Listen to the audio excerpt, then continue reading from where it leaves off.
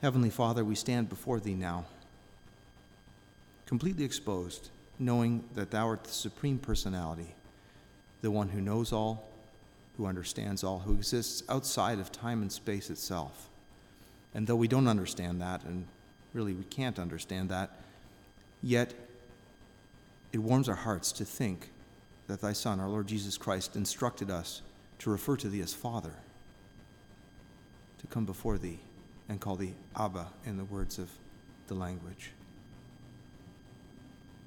Our Heavenly Father, we thank thee for this privilege, and we now gather at thy feet for learning. We ask that thy word would be open to us and that thy Spirit would be among us this morning. We pray this in Jesus' name. Amen.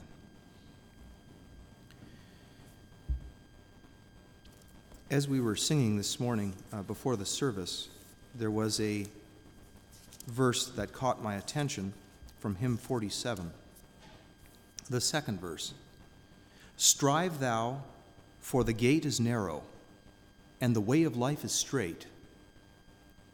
In this vale of death and sorrow, dangers ever lie in wait.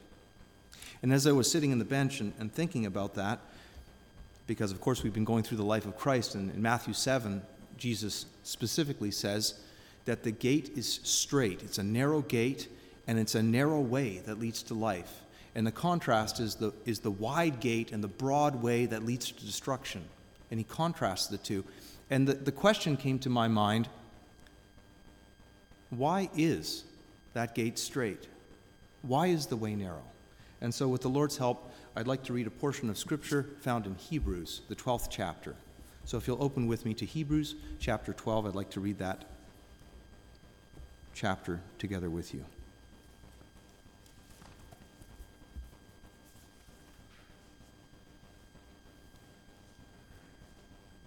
Hebrews 12 obviously follows Hebrews 11, which is a very famous chapter about the heroes of faith. And so this is now the summation of that. And then the writer of Hebrews, who some believe is the Apostle Paul, continues on with a thought that is linked to it. Hebrews chapter 12, starting with the first verse. Wherefore, seeing we also are compassed about with so great a cloud of witnesses, these saints of the past, let us lay aside every weight and the sin which doth so easily beset us, and let us run with patience the race that is set before us. Looking unto Jesus, the author and finisher of our faith, who for the joy that was set before him endured the cross, despising the shame, and is set down at the right hand of the throne of God. For consider him that endured such contradiction of sinners against himself, lest ye be wearied and faint in your minds. Ye have not yet resisted unto blood, striving against sin. And ye have forgotten the exhortation which speaketh unto you as unto children, My son, despise not thou the chastening of the Lord, nor faint when thou art rebuked of him. For whom the Lord loveth he chasteneth, and scourgeth every son whom he receiveth. If ye endure chastening, God dealeth with you as with sons. For what son is he whom the Father chasteneth not? But if ye be without chastisement, whereof all are partakers, then are ye bastards and not sons. Furthermore, we have had fathers of our flesh which corrected us, and we gave them reverence. Shall we not much rather be in subjection unto the Father of spirits, and live? For they verily for a few days chastened us after their own pleasure, but he for our profit, that we might be partakers of his holiness. Now, no chastening for the present seemeth to be joyous, but grievous. Nevertheless, afterward it yieldeth the peaceable fruit of righteousness unto them which are exercised thereby. Wherefore, lift up the hands which hang down and the feeble knees, and make straight paths for your feet, lest that which is lame be turned out of the way, but let it rather be healed.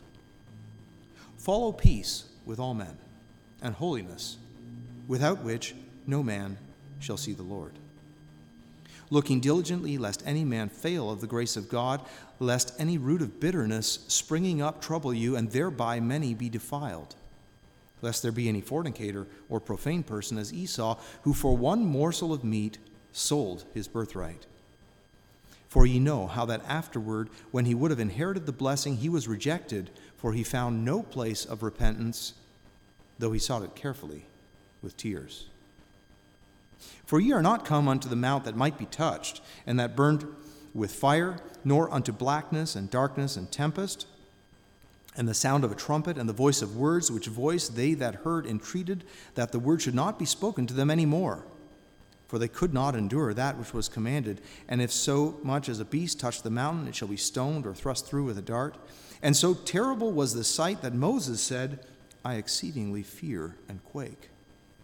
But ye are come unto Mount Zion, and unto the city of the living God, the heavenly Jerusalem, and to an innumerable company of angels, to the general assembly and church of the firstborn, which are written in heaven, and to God the judge of all, and to the spirits of just men made perfect, and to Jesus the mediator of the new covenant, and to the blood of sprinkling that speaketh better things than that of Abel.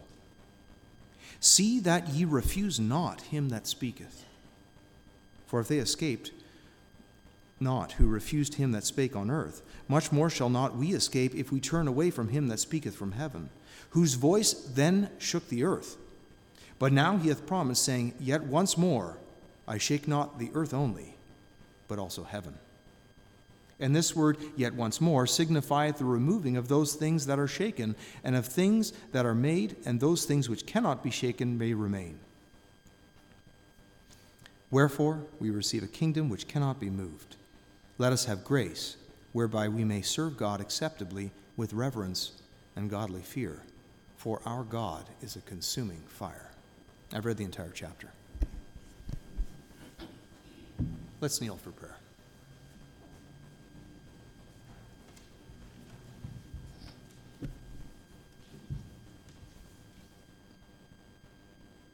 Our loving, eternal Father in heaven, O Lord, your word says that you dwell in the highest heavens upon your high and lofty throne. But you also dwell in the hearts of the broken,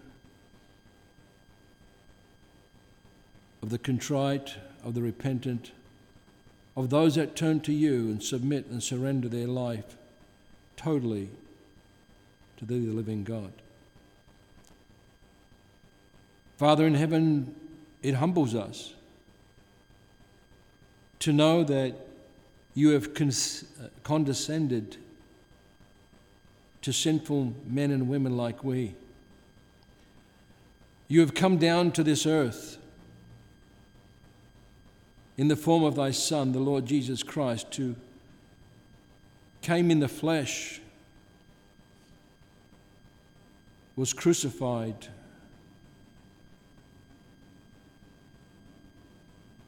died and was buried, and on the third day he was raised gloriously by the power of the Holy Spirit, your glory. Father in heaven, we are thankful that 2,000 years later, that this offer is being made to all men and women. This offer of salvation is free. It's a gift. It is your grace. Yet it is, and was not cheap. For it took your beloved Son to leave his courts of glory. As we read in the letter to the Philippians chapter 2, he took upon himself and became in the fashion of a man, flesh and blood. And though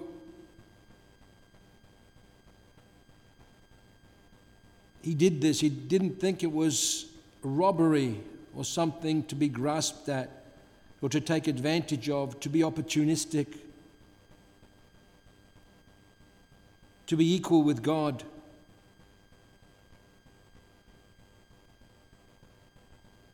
But he took upon himself the nature of a servant, and he came to serve.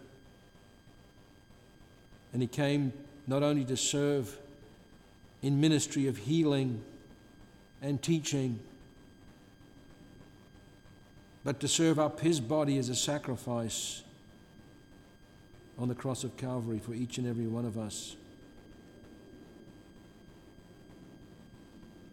Oh Lord, as we sing in a song that this demands my life, my all, for what he has done for us demands of us that we offer also our lives as a living sacrifice, holy, acceptable unto God, a life of service, a life of devotion,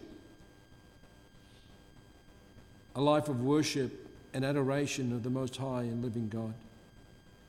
And Father, we pray this morning that your Holy Spirit will move amongst us, would stir us. May your word, which is able to save the souls of men and women, which lives and abides forever, which is able to make us become born again, your word tells us. May your word find its place in the hearts of all, especially those that have not yet surrendered their lives to Jesus. O Lord, as your word through the manifestation of the Lord Jesus Christ on the way to Damascus for the Apostle Paul, Saul at the time, as it revealed to him who he was persecuting the Lord Jesus Christ, that your word would also awaken those that have not yet recognized themselves as sinners, those that have thought that I've done enough, those that have thought that attending church is enough. But Lord, you have given all, and you expect us to give all and surrender all on the altar. Father in heaven, we're thankful for this day of rest, this day of worship. You are indeed worthy of our praise and adoration, as weak and feeble as we may be. We pray that your name be praised and glorified and lifted up this day. And we pray especially for those that could not make it here with us, to be with us. We know that there are many that are watching on social media, on Microsoft Teams. And Lord, we pray that you would bless them also,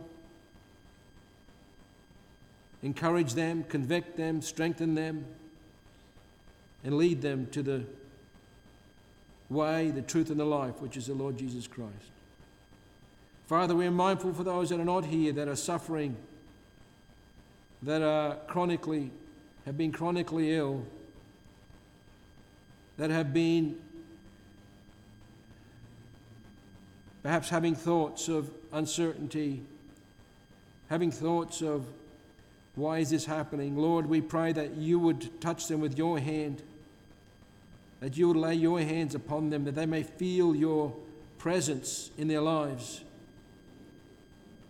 and that they would recognize that as long as you are there, there's no safer place to be, safe in the arms of Jesus.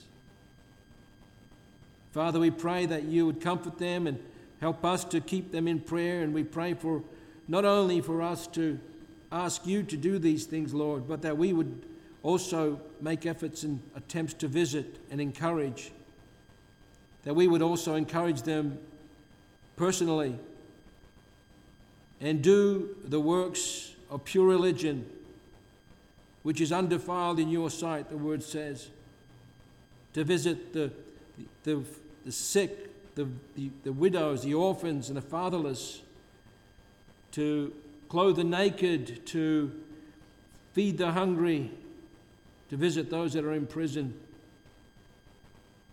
For this is, Lord, the righteousness we need to hunger after, to realize because God loved us, we love him. And if we love him, we love his own. And if we love one another, we keep his commandments. Father, we pray for the ones that we have mentioned already in Zambia, that our thoughts and collections are going for this month. We pray that the children there may be cared for, those that have been abandoned for many years and abused, those that now have a hope going forward into the future because of the efforts of many that have contributed in prayer, in finance, and in visitation. We pray also for the many that are the caregiving that is done through the Cheerful Giver program, the efforts that are made individually and in different churches, that your name would be spread abroad, that you have come here not only to save sinners, but to give them a more abundant life. Father, we pray for our own, for the widows, for those that have lost their spouses in the recent past, and we pray that you would comfort them and strengthen them. Some cannot even attend anymore. Lord, we pray that you would continue to be with them and help us to visit them. Father, we pray for the war-torn country of the Ukraine, and there are many wars all over this world. Lord, you have allowed these things to happen. You have shown that this is the end of sin, well, not the end of sin. This is the result of sin, but the end is still to come. And Lord, we pray that your will may be done, whatever you have allowed to happen, so that your plans, your decrees will be fulfilled. But we also pray for protection for those that are yours, those that are suffering oppression, and some have been perhaps killed on the fields of battle. Lord, we pray that you would be with each and every one of them there. Father, you know all of our needs before we come to you. You know before we ask. Yet it pleases thee that we ask thee to show that you are the only one that can show us through this life and provide for our each and every need. And help us in return to be grateful and thankful, for unto thee belongs all the glory. We pray that you would be with our dear brother now as you'd expound your word, and open hearts that they may receive it on good ground. We ask these things in Jesus' name. Amen.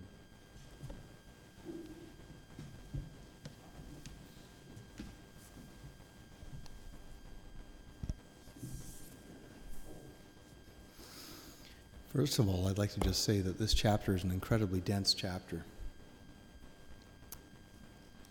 It really requires quite a depth of background biblical knowledge, and I can't even hope to begin to fully expound on it.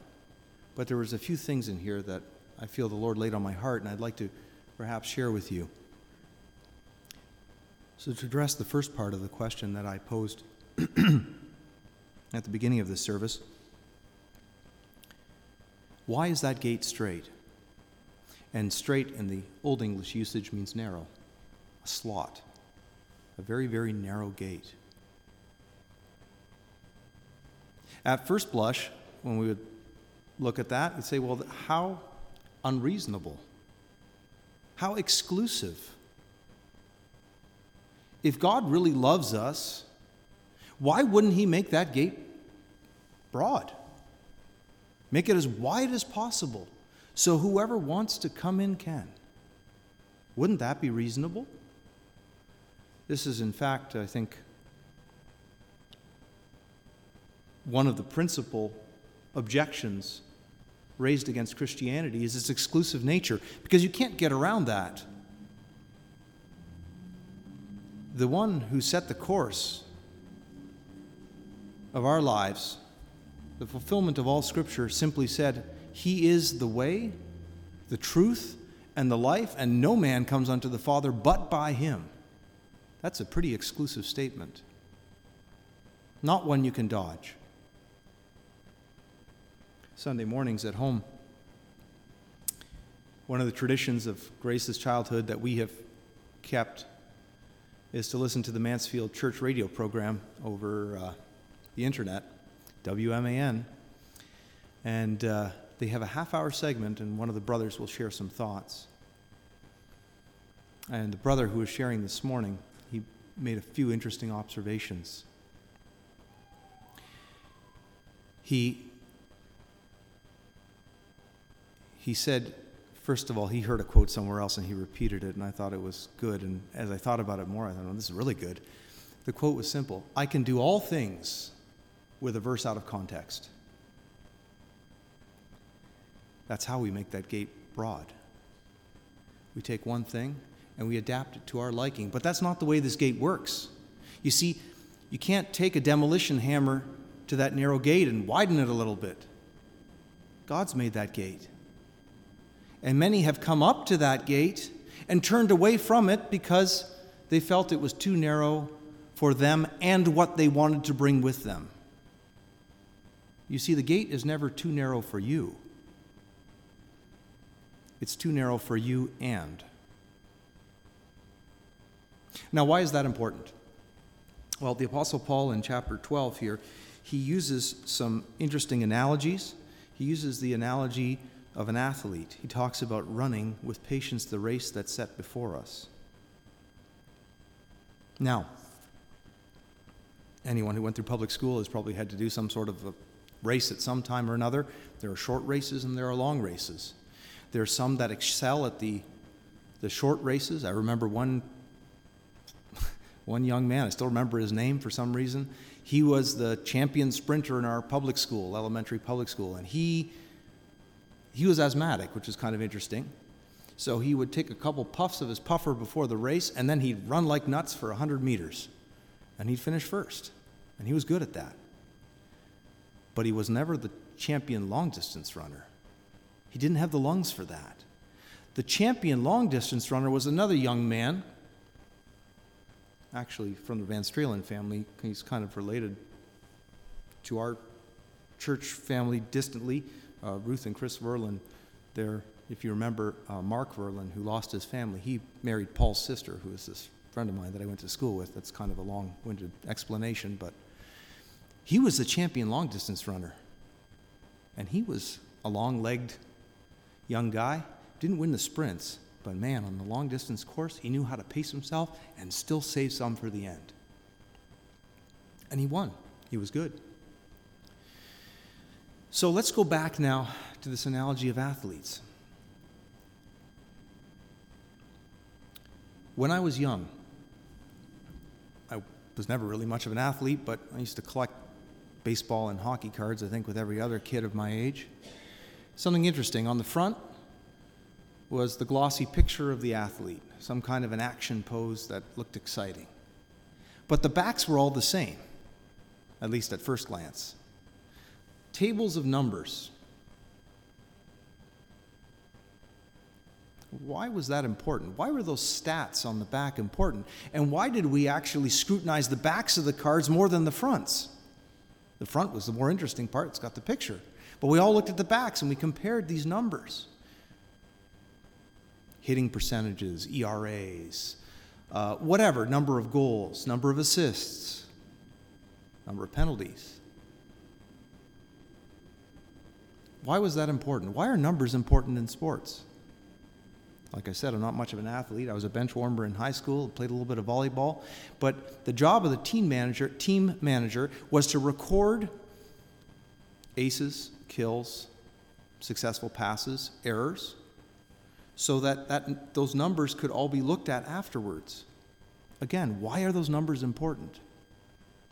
Because the numbers don't lie.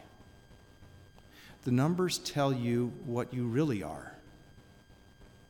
On the playground, every other kid feels that he's the greatest. But when you look at the numbers, there's only one greatest, at least for that game. You see, that gate is narrow because only you can get through it. You can't bring anything else with you, not even your ego. Now, to give you another analogy, maybe, I had some issues with some bolts on Saturday, and if you've ever done anything with a fine thread bolt, it's got to be exactly the right size. Close is not good enough. And have you ever tried to put a bolt that's a little too big into a nut that's a little too small? What happens? You end up ruining it. Whatever's the softer metal strips. And so it is with God. There's one gate that only fits us. There's no room for anything else. So that gate actually is the filter or the bolt hole through which we have to pass. Whatever is not who we really are needs to be left behind. Here's the thing. God sized that hole for us. He's told us in His Word what the dimensions of that hole is. He says, none is righteous, no, not one. That bolt hole, that narrow gate, is simply God's definition of what fallen man is. You may think you're bigger than that, and if you do, you won't fit. That's all it is. A stripping away. Now, why is that important? Why couldn't He just, give a little bit of slop? Make that hole just a little bit wider, a little bit of wiggle room, as we like to say. He's God. He's holy. He's pure. And in order for us to partake of His goodness, we need to conform to His standards. Like I said, when I was in high school, I liked playing volleyball. And in volleyball, in or out is really important. I like in other sports too. If any part of the ball tags that line, that ball is in. And for games, there's usually 3 judges. You have 2 linesmen, which watch those lines, stand out opposite corners, and the ref who stays in the middle. And the ref watches for net violations and calls improper passes. And the only job of those 2 linesmen on the corners is to decree if that ball is in or out. That's it. A good linesman calls it accurately. But a bad linesman looked kind of in, looked kind of out, right? Nobody wants that. Why? Because actually, deep down for all of us, the truth is important. We'd like to bend the truth. We'd like to make that gate a little bit wider for me, but not for the other guy. Not for the other guy. But God's too good for that. He won't let you do that. God sees things as they are. He sees each one of us as we are. And so if we are to be part of His goodness, to experience Him for who He really is, which is the highest good, everything else must be stripped away. We have to see ourselves as we are. Those numbers on the back of the baseball cards, they told things as they really were. They didn't account for personality or showmanship or anything like that. Pure data. And so God says, look, if you want to experience my goodness, what would athletic competitions be if the rules became flexible? If in or out was a relative thing? If first or third was a relative thing, and you let the athletes decide who really finished first? No, there has to be an objective outside standard. That's necessary. We recognize that. If you want to have the joy of victory, the field has to be level. It has to be fair. That's right. That's good.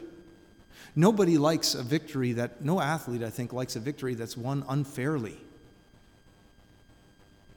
And this is why even the athletes get upset when there's game fixing that goes on. They want to win, and they want to win legitimately. God's goodness decrees that gate is narrow. He made it wide enough for every single person to pass through it.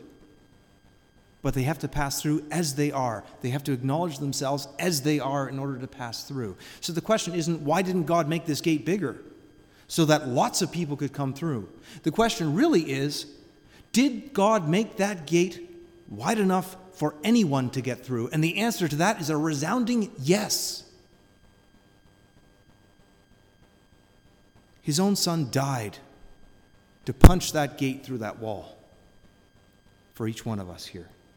And he made sure to make sure that gate was big enough for anyone who wanted to come through, but they could only come through alone as they are. That's fair. That's good. And if you want to taste good, it had to be that way. By taking salvation out of our hands, taking it all upon himself, he made sure that there was no barrier to anyone. One of the words that I became familiar with when we were doing this renovation project now some 10 years ago was barrier-free. And that was the standard. We had to make sure that the entrance was barrier-free, and there were certain minimum or maximum slopes that were allowed for walkways so that someone in a wheelchair could safely navigate them, thresholds, height steps, grab handles, doors that could be pressed even if you didn't have full use of your hands. All of those to remove the barriers. Well, Christ went even further than that. He made sure that no one would be prevented from entering that gate if they would come as they are. That's it. Okay, so that's the first part of the question. The second part, and I haven't even got to Hebrews 12. I'm sorry I'm taking so long here. The second part is, why is the way narrow? Why not make the gate narrow and then make the way broad? Well, for the same reason that I've already given. God is good. And his definition of good is calibrated by himself. Now, that seems unfair to us, but that's only because we're uncalibrated.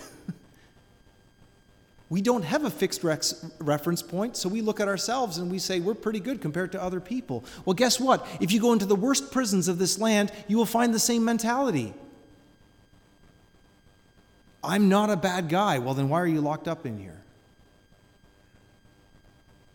Away from the rest of society. I know there's problems also in the justice system there, but for those that are convicted, rightfully, they may be good compared to the other criminals, but that does not make them good in the absolute sense. So we need something now to calibrate by. Last couple of days I've been putting together a table for the family, and the top of it is a slab of 1.5 inches thick of solid beech, laminated together with glue. And without a reference point, it looks pretty flat. But I've got a 4-foot level that I was using as a straight edge. When I laid that table out for the first time after being stored for years in my garage, I put it on there and I thought, wow, this thing is out by a good 1/4 inch in the middle. It's dished. What am I going to do? Maybe I have to cut this thing apart in strips and run it through the planer and then biscuit joint it together. I'm thinking, this is way too much work. This is just not going to work. Well, YouTube to the rescue. So I go on YouTube and start looking at other people that have had the same problems. And you know what the solution was? So interesting. Wipe it down with some water, lay a plastic sheet over it, and leave it for a little while on the cupped side. What happens is the water works its way into that slab, swells those fibers, and suddenly that 1/4 inch bow in there straightens out to be nice and flat. That's all it took, a little water. But the whole thing is, I wouldn't have known that until I got to putting the legs on the table if I hadn't used a reference. And then there would have been all kinds of problems, right? You spill something, it would go to the middle of the table. Plates and things wouldn't sit evenly, perhaps. I'd only know that later on. You see, God is the reference point. We're the ones that are messed up. Can you imagine what would happen if they had built this building with all the workmen using a different measuring tape and a different level? Nothing would be plumb or level, or if it was, it would only be by accident. The way needs to be straight. And where it's not straight, it needs to be brought into straight. So let's talk now a little bit about Hebrews 12 in our remaining minutes. I'm sorry I wasn't more concise. And ye have forgotten the exhortation which speaketh unto you as unto children. My son, despise not thou the chastening of the Lord, nor faint when thou art rebuked of him. For whom the Lord loveth, he chasteneth, and scourgeth, he whips every son whom he receiveth. You see, the narrow way is not for us. It's not God trying in his capricious nature to make us conform to some unreasonable standard. It's for our good. That's why the way has to be narrow. If you want to taste the goodness of God, you have to follow the good way. That's the only way it works. You see, the broad way is not the broad way because it was specially designed that way. It's simply every other way except for God's way. And the end result of that is destruction and death. Why? Because God is the source of all good in life. Any other way is a deviation from that and leads to death. Part of me wishes it would be the other way, but then I would be destroying what really was good in the process. We've tried to preach the narrow way from this pulpit for years, since this church was created. Because we realize that the truth is the only thing we have. If we depart from it, the end is destruction. We're not paid up here as ministers. That's a good thing. Because we will never be prevented from speaking the truth. No one can say, well, don't talk that way, otherwise I'm not paying your salary. We can simply preach the truth in the fear of God and hope that it will have its intended result. And though I would love for these benches to be filled on a Sunday morning, if I do it by trying to make that gate wider or that way broader, I send you to destruction, not goodness and eternal life. Don't faint under the chastening of the Lord. It's for your good. Don't look at this as an unreasonable thing. The thing is, if this is true, then anything less is a hindrance. Paul uses the example of the athlete. He says, laying aside those things which so easily beset us. What would you think about an athlete showing up to a sprint in a snowsuit? See, that's ridiculous. It's going to slow you down. You drop every unnecessary ounce, gram. They weigh the soles of the shoes that they run in. Why? Because victory is so important that anything that will hinder me from that, I leave. I set it aside. That's how to be crowned the victor. The good news is the victory is not an exclusive thing. You're all invited, and it doesn't depend on your athletic ability. Just your willingness to conform to what God's goodness really is. Because in the end, you will be happiest and best off for it. We look at these things as being unreasonable because they're in the Word of God. But somehow it all makes sense when we look at it in the realm of, say, athletics. We understand it there. It's the same. Because God is good, the gate is narrow and the way is narrow. The Anabaptists famously said, the gate is narrow and the way is narrow. Few find the entrance to the narrow gate and pass through it, and even fewer walk on the narrow way. You can't experience God's goodness without going about things His way. There is no other way. And if I was to tell you anything less, I'd be selling you a ticket to hell. It's that stark. Realize He loves you. And it's because He loves you, He chastens you. May the Lord add whatever was lacking to what was said.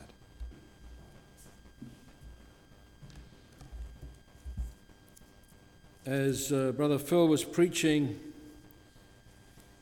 I like the topic of athletes. I grew up as an athlete. I went through some pictures recently and saw a lot of old photos. And the scripture that came to my mind was the one in 1 Corinthians chapter 9. If you remember, the Apostle Paul was trying to vindicate his apostleship and how others have certain rights. The apostles had this right to lead about a wife, and this apostle had this other privilege. And he also had privileges and rights in the church. But he didn't want to abuse these rights. He didn't want other people to think that's the only reason he's preaching or teaching. He says this in verse 24 of chapter 9 of 1 Corinthians. Know ye not that they which run in a race run all, but one receiveth the prize? So run, that ye may obtain.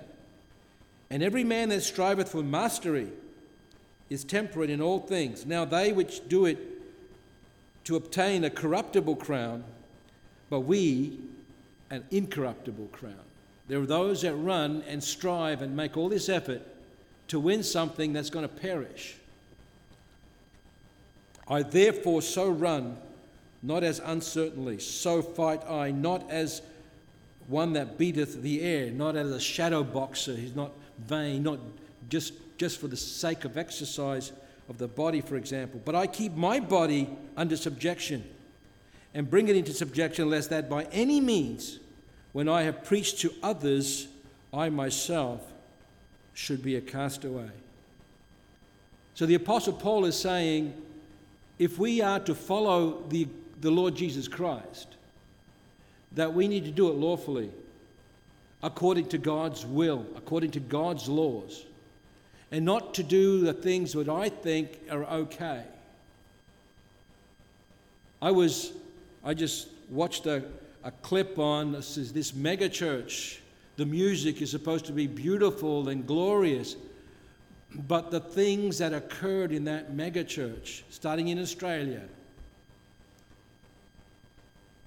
hiding known sin and abuse, and then it happened in New York with the main pastor. As long as the music was great, as long as there's all these people, does that mean that they are running this race lawfully according to the will of God? In Hebrews we read that we ought to lay aside every sin and weight that so easily besets us. It comes upon us. And we can't say, well, I'm weak and I just keep on doing it. Everyone else is doing it. How come that pastor allows it? What is our point of reference, as we have heard? Is it the Word of God? And these clouds of witnesses that he talked about, since we are encompassed by the clouds of witnesses that were given in Hebrews chapter 11, Abraham, Isaac, Enoch, and so forth, all these witnesses to the gospel, to the Word of God that came before us. He's not saying that they're standing at the finish line clapping for us as we're passing by. That's not the kind of witnesses they're talking about. He's talking about those witnesses that are running in the same direction as we are, that have run in the same directions that we are trying to run, on that narrow way, through the narrow gate. Let's emulate them, because this is not a solo race.